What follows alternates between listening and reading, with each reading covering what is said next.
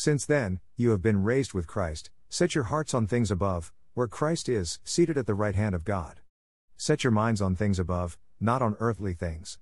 For you died, and your life is now hidden with Christ in God. When Christ, who is your life, appears, then you also will appear with him in glory. Colossians 3:1-4, NIV. A century ago, the English novelist, G.K. Chesterton, observed that in the house of life, many people are content to live in the cellar. In fact, they assume this cellar is the only room in the house.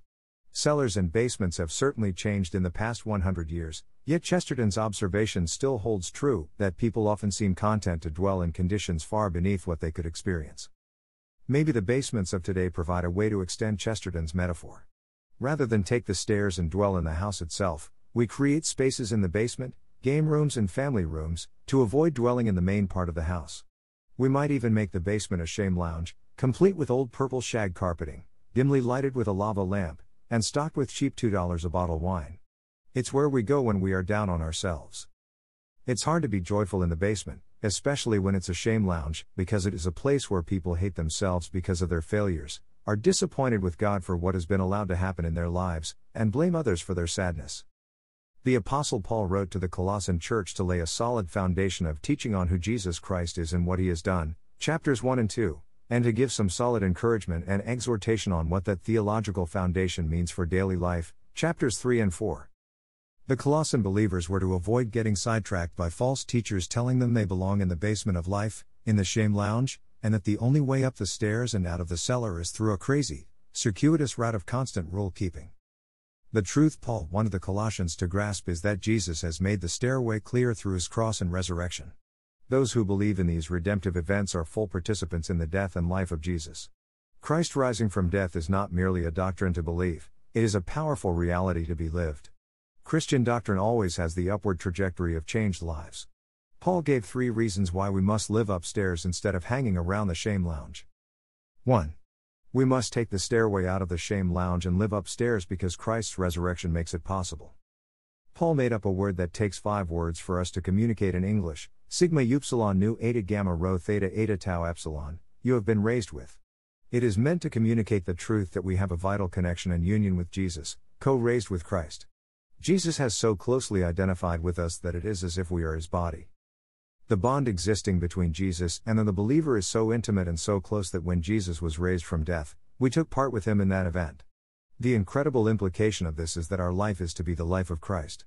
Our task, then, is to live up to who we are in Christ. Paul exhorts us toward that end by telling us to set our hearts on things above. Today, on Easter Sunday, is the day to get our hearts out of the shame lounge and live upstairs with Jesus, who is seated at the right hand of God. Empty Tomb by Annalie Anderson. Being seated at the right hand is a symbolic picture that the work of Jesus on the cross is finished. Therefore, the only work left to do is to believe, and to participate in the life of Christ. We do that by living upstairs with Jesus. Christ's heart was set on giving us eternal salvation from sin and death, and he accomplished it. Now, Jesus Christ has his heart set on seeing us experience freedom from the habits of shame and addictive practices which keep us from living upstairs with him. Jesus wants our hearts. Christ does not want us getting headaches from smoking nasty cheap cigars in the shame lounge any longer because his resurrection has made it possible to be with him in the clear bright sunshine of grace. We are to set our minds on things above, not on earthly things. We must get our heads out of the cellar and get them upstairs with Jesus. If our heads are not in the main part of the house, shame thoughts will fill the void. The shame lounge becomes a prison because our thoughts do not rise above the bad circumstances we have experienced. You, however, have been raised with Christ. We can ascend the stairs of grace and enjoy life. The believer in Jesus will follow him up the stairs and dwell with him in God's house. The Christian will develop the life of the mind by being seeped in the living water of Jesus and not the cheap wine of shame. The follower of Jesus will take the stairs with a heart of prayer that talks to Jesus on a regular basis, instead of sitting in the shame lounge, mumbling speeches to oneself. The person raised with Christ will take the stairs and serve the Lord with all their heart, mind, and strength because staying in the confining walls of the basement shame lounge prevents the believer from seeing the immense need of people in the neighborhood who are lost, sick, dying, hurting, hungry, depressed, and longing for someone to show them the stairway of grace out of the hopeless basement they are in. So, take the stairs. Take the stairs and leave the shame lounge behind with its anger, rage, malice, slander, and filthy language, Colossians 3:8. Take the stairs as God's chosen people who dwell in the upstairs grace by embracing the house rules of compassion, kindness, humility, gentleness, and patience, bearing with one another in love. Colossians 3:12. Take the stairs to forgiving whatever grievances we have against one another because the Lord has forgiven us. Colossians 3:13. Take the stairs to love, which binds every good virtue together. Colossians 3:14. Take the stairs into the large living room of peace, since as members of one body we were called to peace. Colossians 3:15. Take the stairs and let God's house shape you as we enter the rooms of teaching and admonishing one another with all wisdom, singing psalms, hymns, and spiritual songs with gratitude in our hearts, and doing all things in the name of the Lord Jesus, giving thanks to God the Father through him for raising us up with him. Colossians 3:16-17. Take the stairs and live the resurrected life. 2. We must take the stairway out of the shame lounge and live upstairs because we possess new life in Christ. We died, and our lives are now hidden with Christ in God. The shame lounge is now dead to us. We can ascend the stairs and live a new life. One of my friends in college was a party girl. She partied every chance she got. Then, she became a follower of Jesus.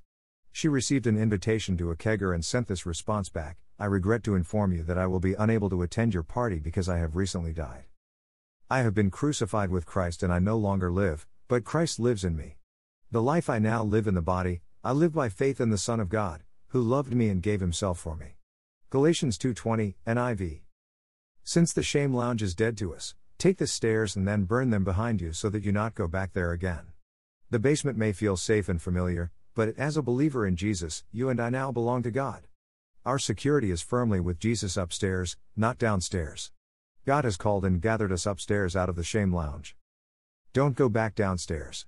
If we don't burn that old stairway, we will eventually go back down into the basement. Then, someday, someone will find your lifeless corpse down there.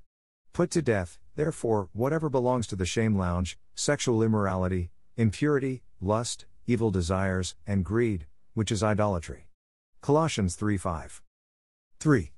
We must take the stairway out of the shame lounge and live upstairs because of the future glory that awaits us. Christ is coming again. When Jesus returns, the believer will share in God's glory forever. Christ has not returned yet because he wants to live through us here on this earth for a while longer. Jesus desires to spread good news of grace and forgiveness through us. Jesus Christ wants others to have the chance to ascend the stairs and live a new life. He is patient, not wanting any to perish in the cellar, but for all to experience the resurrected life. The Apostle Paul himself struggled to put all his energy into living the resurrected life. I want to know Christ, yes, to know the power of his resurrection and participation in his sufferings, becoming like him in his death, and so, somehow, attaining to the resurrection from the dead. Not that I have already obtained all this, or have already arrived at my goal, but I press on to take hold of that for which Christ Jesus took hold of me. Brothers and sisters, I do not consider myself yet to have taken hold of it. But one thing I do, forgetting what is behind and straining toward what is ahead, I press on toward the goal to win the prize for which God has called me heavenward in Christ Jesus. Philippians 3:10-14, NIV. Move to another level. Leave the shame lounge basement behind.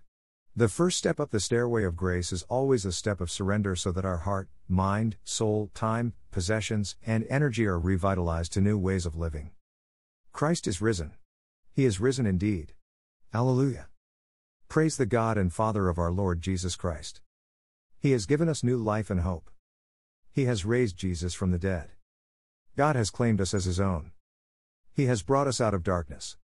He has made us light to the world. Christ is risen. He is risen, indeed. Alleluia.